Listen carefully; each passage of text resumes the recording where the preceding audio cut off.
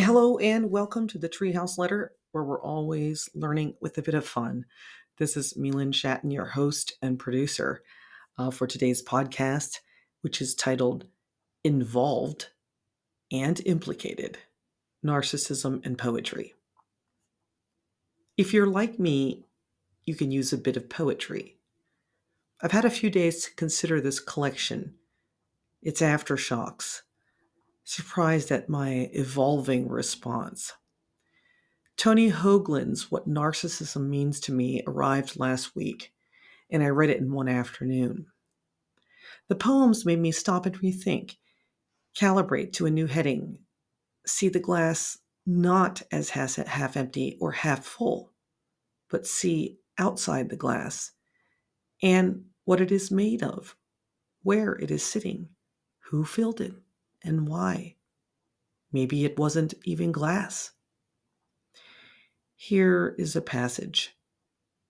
We were drinking beer with the sound off, watching the figures on the screen. The bony blondes, the lean-jawed guys who decorate the perfume in the cars. The pretty ones the merchandise is wearing this year. Alex said, I wish they made a shooting gallery using people like that. Greg said, that woman has a PhD in face. These are lines from Commercial for a Summer Night on page 5. That's a fun flip. The pretty people that the merchandise is wearing. Humans as the decor for the products. It reminds me of the dog walking the human, whose schedule revolves around the dog's bowel movements, when the human tethered to the animal follows up after, picking up excrement with a hand sheathed in the day's newspaper plastic. I mean, who's in charge, really? How timely is this passage in Argentina? Quote, and in Argentina, after the elections, we hear the old president won't leave office. Literally, they say, they can't get him out of the office. He's in there with his little private army, eating caviar, squandering state money on call girls and porno movies. And if you've done any therapy at all, I think you'll see the analogy. And that's a poem entitled Argentina on page 9. Can you stand silent and still while hearing the worst of yourself from others? Maybe there is a kernel of truth in what they say. And if you're being a teeny bit honest, more than a kernel. Here are passages. Quote, success is the worst possible thing that could happen to a man like you, she said, because the shiny shoes and flattery and the self-lubricating slime of affluence would mean you'd never have to face your failure as a human being. While I smiled and listened to her talk, thinking it was good to let myself be stabbed by her little spears, because I wanted to see what I was made of, besides fear and the desire to be liked by every person on the goddamn face of the earth. And anyway, she was right about me, that I am prone to certain misperceptions, that I should never get so big or fat that I can't look down and see my own naked, dirty feet. I knew that if I could succeed at being demolished, I could succeed at anything. And those are excerpts, lines from Patience on page 32. I mean, who are you really when you're not consumed with the desire to be liked? And what are your misperceptions that is, if you have any? Can you stand to be demolished by someone close to you, by someone who knows and sees you better than yourself? To let yourself be stabbed by all the little spheres? Do you ever have it wrong, so god-awful off the mark, that you cringe at your own silliness, at the years of mistaken words meaning truth? In his poem, Two Trains, Hoagland writes how he thought the song Two Trains Running was about trains. And then someone told him it was about a man and a woman under the covers. Then for a long time, he thought it was about sex. Until Max said the song was about Jesus, how he, capital H, is running with you, a kind of gospel song. Then, after Hoagland quit his job in Santa Fe, and, quote, Sharon drove her spike heel through my heart, unquote, and Dean moved away, he thought the song was about goodbyes.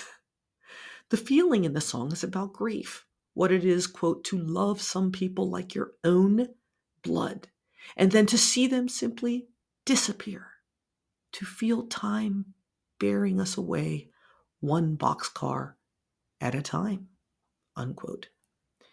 And poems are like songs, taking on meanings and feelings based on unique experiences and beliefs.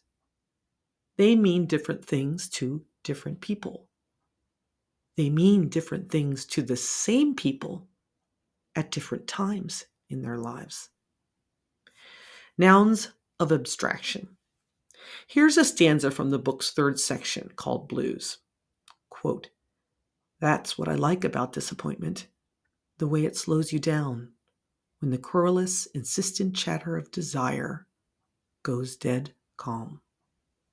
Unquote. The poet in this poem is on a bridge and looking out at the gray water, and the poem opens in the first person, quote, I was feeling pretty religious. And then it moves to the third person, how, quote, he didn't get the job, or her father died before she told him that one most important thing, unquote. And then it ends with second person, implicating the reader, you and me. Quote, you just have to stand there looking out on the water in your trench coat of solitude with your scarf of resignation lifting in the wind. And those are lines from Disappointment on page 58 and 59. I love these nouns of abstraction, the trench coat of solitude or the scarf of resignation. You stand there alone, weighing human notions of what it feels like to be religious and to be disappointed. Because at the poem's close, the reader, you and I, we're implicated. Involved versus implicated. As readers, as humans, should we be implicated? Involved is what we are as careful readers. At the very least, the thoughtful reader assumes the poet's words for the duration of the reading. We put on his coat and scarf. We inhabit his mind and his life. Involved means concerned and caring. Involved is about being present in the moment of reading. Now, implicated means charged, somehow complicit, somehow responsible. Implicated means more. It means we see ourselves as culpable and guilty, an accomplice to such thought or action. We have a level of understanding beyond mere reading of the words, a recognition of others, of ourselves. Implicated means, in these passages, we are the decor in our fancy new car or shoes, that our fast denial and faster rebuttal cover a deep down resemblance to a rebuke or critique, that we have misconstrued meaning of the message, as Hoagland does with the two trains, or that we too have felt the cold and hard loneliness of disappointment. That's the end of the podcast.